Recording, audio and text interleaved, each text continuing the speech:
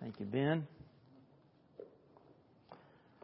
All right, if you'll please take your Bibles and turn to Mark chapter 6. Today was going to be a day of celebration. We were going to have baptisms today. We had at least 3 people that were lined up for baptism today. We were going to have a meeting after worship for those interested in going to Israel, and I've emailed everybody in that group about that. Of course, that trip is in limbo. We're going to be exploring the options for that coming up. And we're still going to have a celebration Sunday with baptism. It's going to be the first Sunday back. Whatever Sunday that is, we're going to have baptisms. We're going to celebrate. We're going to sing like we've never sung before. Right, Matt? That's right. I mean, we're going to have a great time on that first Sunday back. But today, we're going to conclude this series we've been on this year, Who's Your One? And again, I'm concluding a series, but we are not concluding this campaign. Because guess what? This campaign is simply the Great Commission. This is what we're supposed to be doing all the time as followers of Jesus Christ. But over the past few months, we've talked about the basics of the gospel. We've talked about your personal faith story and how to share that with other people. We've learned how we can have gospel conversations where we can help to connect the story of God with our story, with the story of the people that we're trying to reach and talk with. We've talked about the reality of hell, the great need that our family and friends have for us to do all we can do to bring them to Jesus. And as we wrap up this series, let me say that no pandemic, no single event or life situation cancels the Great Commission. Now more than ever, people need and want to hear good news. And we've got the greatest news that anybody has ever heard. We need to share it. There is a sickness that is greater than coronavirus. And this sickness has a 100% infection rate and a 100% fatality rate. It's called sin. And everyone has it. And while it always will end in physical death, worse, unless it's cured, it will also end in spiritual death, in eternal separation from God in hell. But the good news is that there is a treatment. There is a cure. And His name is Jesus. And why in the world would any of us want to sit on such amazing news? If anybody discovered they had a cure-all fix for coronavirus, it would be the number one headline right now. We know the cure for sin. And we need to do all we can to share that good news with others. This is the mission that Jesus came for. The mission He lived. The mission for which He died and rose again. And Jesus has given each and every one of us as His followers this same mission. When you were saved, when you gave your life to Jesus and you became a Christian, you were not saved just for yourself. You were saved so that you can become a partner with Jesus in His mission to save the world. We are saved to be sent. Redemption is a life-saving rescue that involves a profound rewiring of our thoughts and a repurposing of our hearts. We are saved to go out into the world for the glory of Jesus Christ, to make Him known as our Lord and our Savior. But how do we do this? How do we join Him on this mission? What plan did Jesus leave us so we could make Him known to the world? Well, it all began with a small group of confused, unqualified, unknown men who happened to walk with Jesus every day. So read with me in Mark chapter 6, beginning in verse 7. The last half of verse 6 actually says that Jesus was going around teaching from village to village, and it says, calling the 12 to Him, He sent them out 2 by 2 and gave them authority over evil spirits. The 12. Now, a few weeks ago, I preached about how Jesus called these 12 to Him. And, He called Matthew, was a tax collector, called him from his tax collection booth. And I talked about the Sea of Galilee last week. Well, on the Sea of Galilee, Jesus came up to these fishermen, two sets of brothers, Peter and Andrew, James and John. And He called them to step out of their boat, to leave their nets behind, to follow Him, and He would make them fishers of men. And they answered that call to follow Jesus and be fishers of men. Jesus called a zealot. Jesus called a man who would later betray Him. Jesus called all of these people to serve Him as His disciples. He could have chosen the experienced, the well-educated. He could have commissioned the crowds who were coming to Him to see all the miracles and to hear the teaching, thousands and thousands of people. Instead, He selected 12 random guys, stayed with them His whole ministry, and sent them out to speak on His behalf. Now, this was not typical for a first century Jewish rabbi.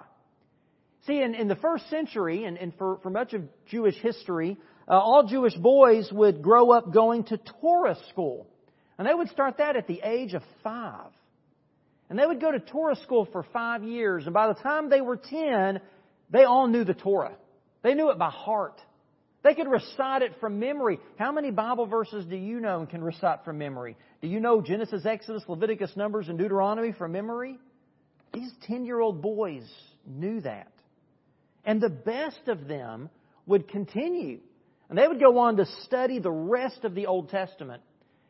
But all the others, the average, maybe those who were kind of struggling a little bit, they would go on to learn the family trade, like Peter and Andrew as fishermen. Like Matthew would go on to become a tax collector. They wouldn't continue in those studies. Only the best and the brightest of these young men would actually go on to make a religious career for themselves.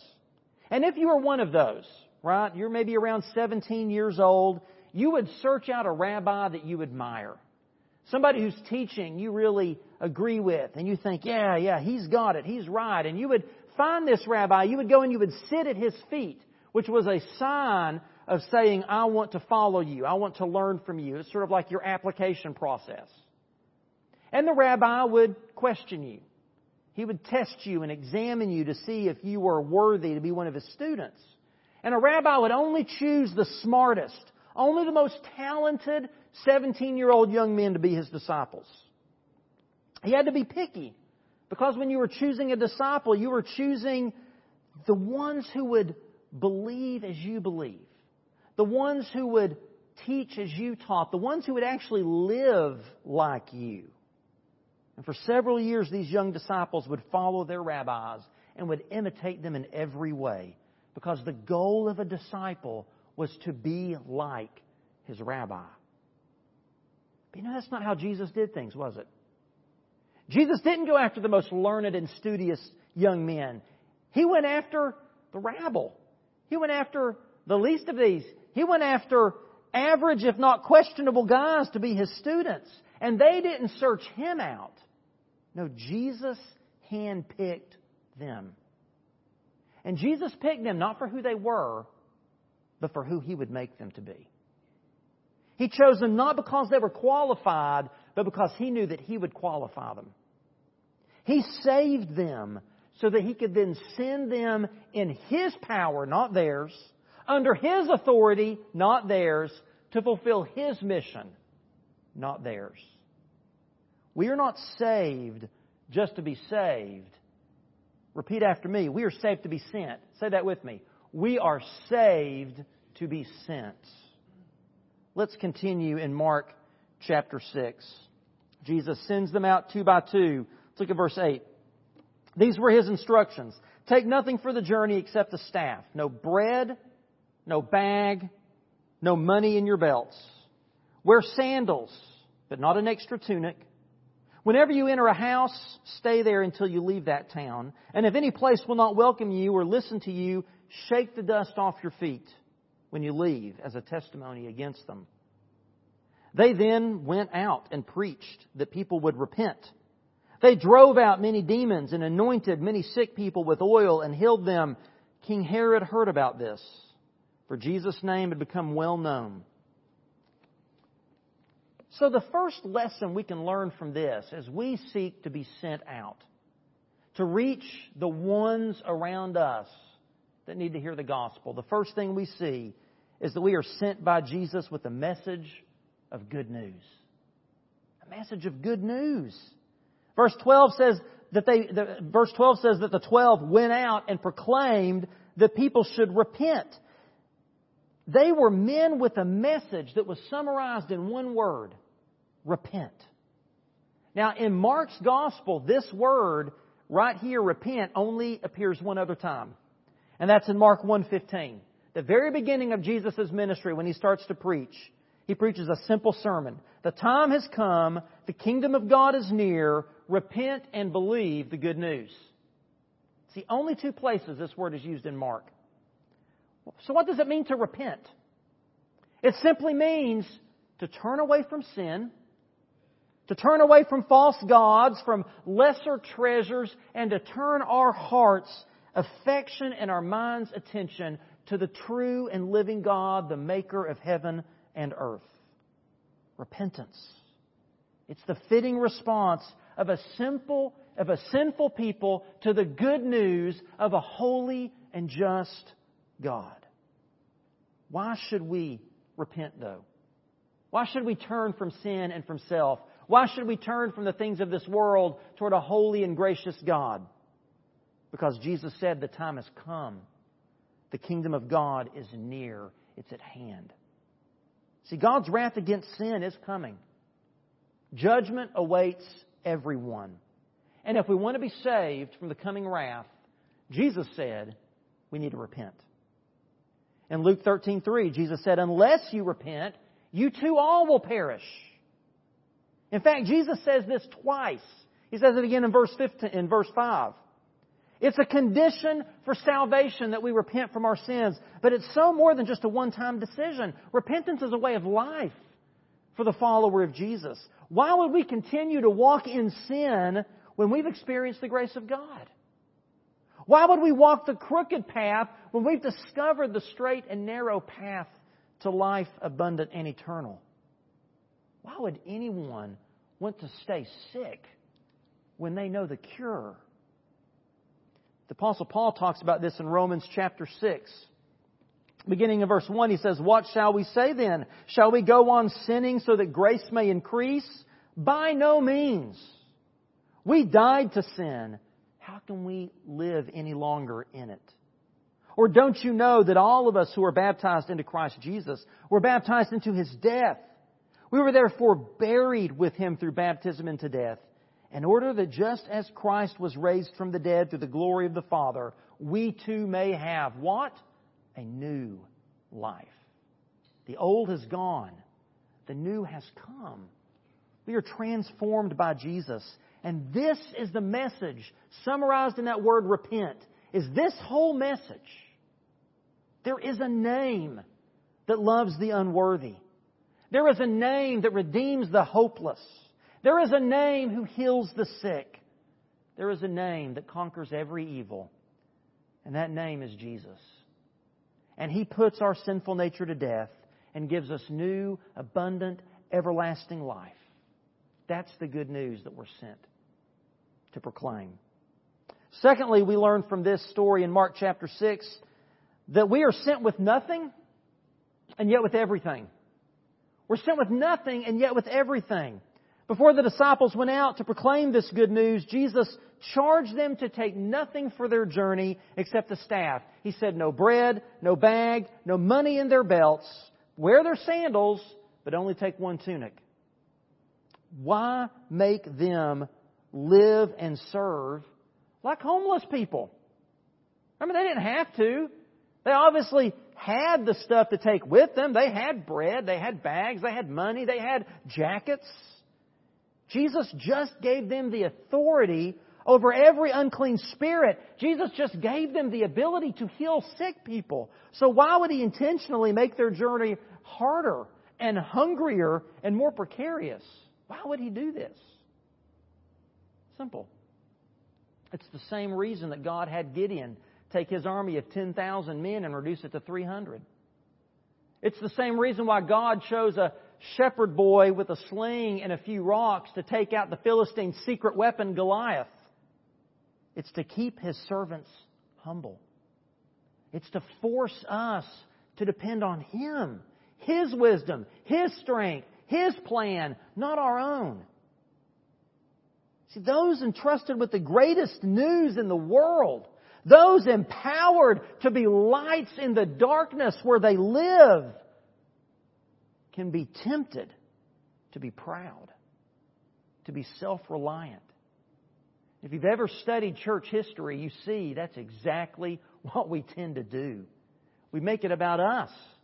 We think we've got it figured out. We elevate our plans and our programs and our buildings and all of this stuff above the mission of the gospel. I mean, even after Jesus just taught this lesson to His disciples, they still didn't get it. In just a couple more chapters, they're arguing about who's going to be the greatest in the kingdom of God. Who's going to get to sit at the right hand of Jesus? And so Jesus rebukes them in Mark chapter 10. He says, you know that those who are regarded as rulers of the Gentiles lord it, meaning they lord their authority over them, and their high officials exercise authority over them. Jesus says, not so with you. Instead, whoever wants to become great among you must be your servant. Whoever wants to be first must be slave of all. For even the Son of Man did not come to be served, but to serve and to give His life as a ransom for many. It is a profound but pervasive irony that fruitfulness often causes us to forget it's not about us. It's all about Him. It's all about His good news and His mission to make disciples of all peoples. It's so easy when things are going well as churches and as communities, as Christians, that it's God's sovereign love and power that enables us, that holds all this stuff together. It's God who empowers us to be successful in ministry. It's not us. Which is why Jesus had His followers intentionally forego the safety and the comfort that they were used to on this mission. Now, if I were preaching this message a few months ago, I might make this point. Sometimes we need to make ourselves trust God for what we need tomorrow instead of structuring our lives to only need Him every once in a while, like when an unexpected crisis comes. Well, we're in the midst of an unexpected crisis, aren't we? Suddenly, we are desperate for toilet paper and Lysol. Those are the main things we're worried about right now for many of us. We thought we had it all. We thought we were untouchable. We thought, this kind of stuff happens in other countries. It doesn't happen in the United States. Life was bopping along so well, and in the good times, it's easy to forget that we are not in control. It's easy to fool ourselves into thinking, we've got this. Maybe God will use this crisis to remind us that if we have a relationship with Him, He's going to make sure we have everything we need for the mission.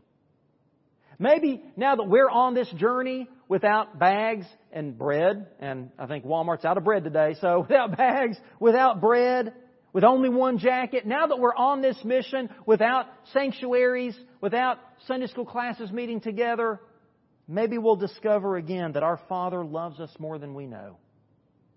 And He has more at His disposal. He has more at His disposal than we could ever fit in a bag, a money belt, a house, or a 401k.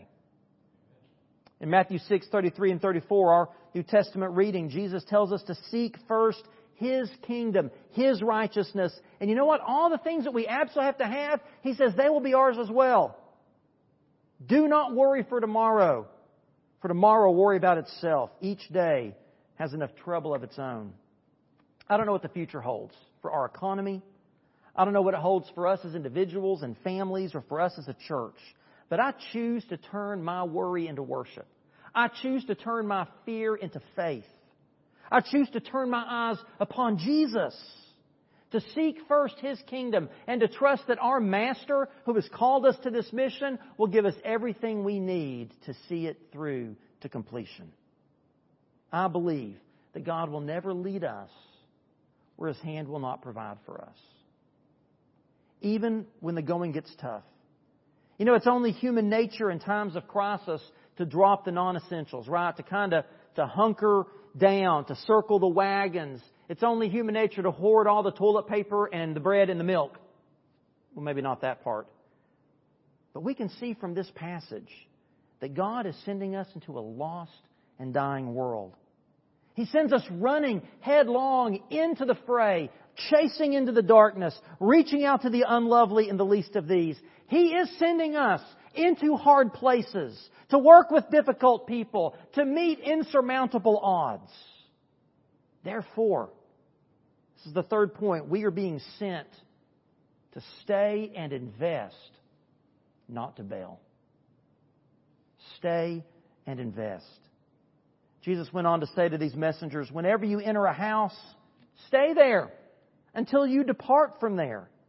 And if any place will not receive you and they will not listen to you, when you leave, shake off the dust from your feet as a testimony against them. These disciples, as well as His disciples today, we're going to meet two kinds of people when we're on the mission. When we're sent out to proclaim this good news with nothing and yet with everything, we're going to meet people who are going to be receptive. They're going to listen to what we have to say. They're going to respond. And then we're going to meet those who will not. Some are going to reject us. They're going to cut us off. They're going to close the door. They're going to hang up the phone. But if they will listen, Jesus says, do not leave too quickly. Stop. Stay a while. Invest where the Word of God is welcomed.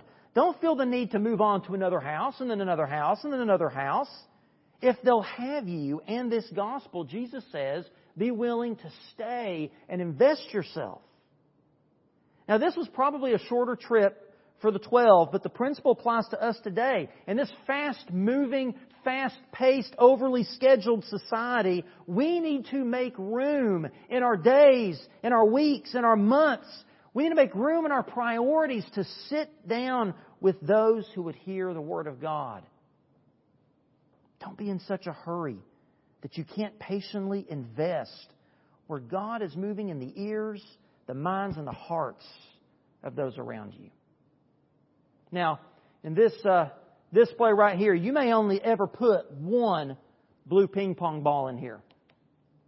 By the way, I'm so thrilled to see how many blue and green balls are in here.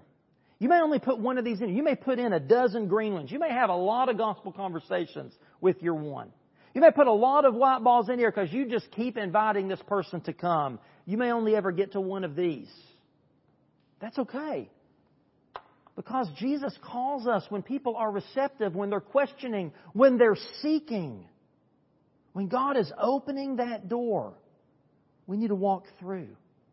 Don't feel the pressure to rush God's work in someone's life if they are actually making progress. Watch for the work God is doing in their life. Follow His lead. Now, that doesn't mean you're to drag your feet, but it also doesn't mean you're to needlessly push this other person because you've got some sort of expectation. When God opens the door for the Word, walk through it. Take off your coat. Have a seat. Stay a while. But what about the second type of person?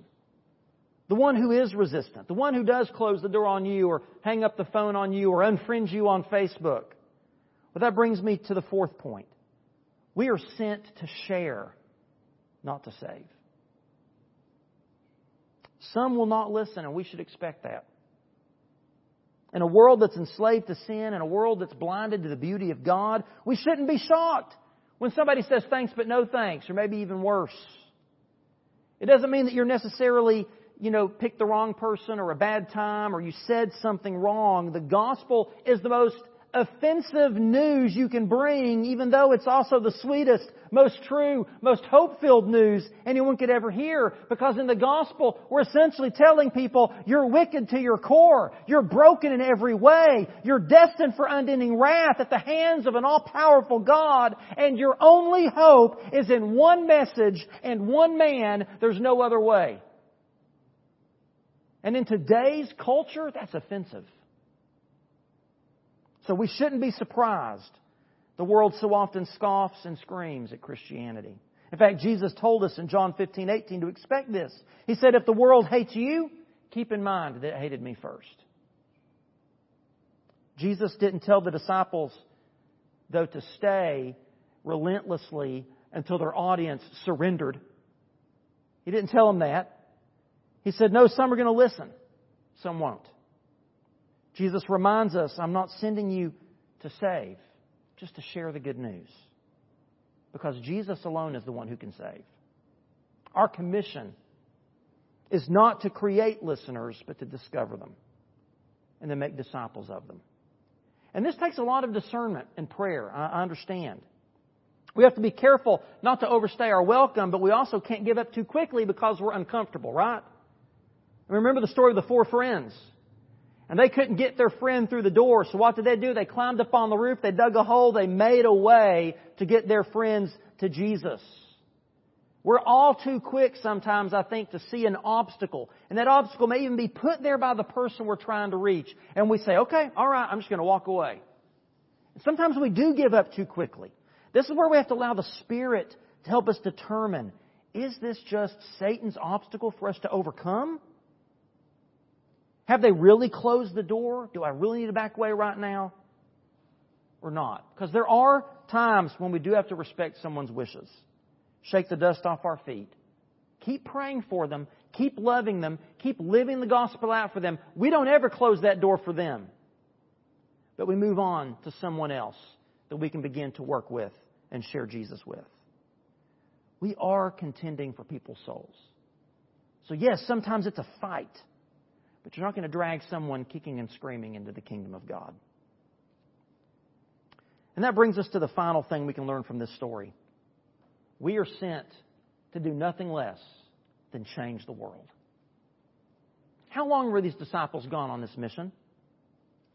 We don't really know, but it doesn't seem like it was all that long. Maybe a few days, maybe a couple of weeks. And there were only 2 of them. 6 sets of 2 people. Just 6 teams going out. That's probably smaller than your small group. You know, a lot of our Sunday school classes are a lot bigger than that. So how much could this group really have gotten done? Well, verse 14 says it was enough to get the attention of King Herod. It says that King Herod heard of it, meaning the ministry of the 12, for Jesus' name had become known. They went out, 6 pairs of poor, ordinary, untrained, unlikely spokesmen. And what God was doing through them rose to the attention of the highest authority in the land. Through their small and simple ministry, Jesus became known in that city, in that region. Even though they were breadless and bagless and penniless, because they were faithful, God used them to change the world. And He'll do the same through us. How amazing would it be if through our ministry during this time of social distancing, how amazing would it be if the world came to hear the name of Jesus because of the way we loved our neighbors, because of the way we reached out to people online, because we stayed hope-filled and faithful through all of this. God is going to exalt the name of His Son. And He wants to do it through us. He does it by going before us into the heart of our ones that we're trying to reach. He does it by sending us to speak the good news to them. He does it by going with us and providing us with everything we need along the way. And He will exalt the name of His Son by fulfilling through us the great commission that Jesus gave. Jesus' name will be known. It will be believed in. It will be treasured. The question is, will you and I get to experience the joy of being a part of that mission? Right now, we've been stripped of some of the resources and the methods that we're used to having. We've been sent out without many things as a church. But you know, God has given us other resources. He's given us technology that was unfathomable just a couple of decades ago. We're able to do so much more from our homes. We can literally reach the world from our living rooms. That's never been truer at any time in the history of the church. Will we rise to the occasion? Will we meet this new challenge?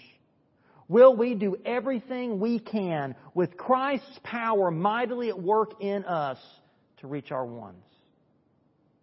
When we come back in a few weeks, hopefully, and maybe a month, who knows?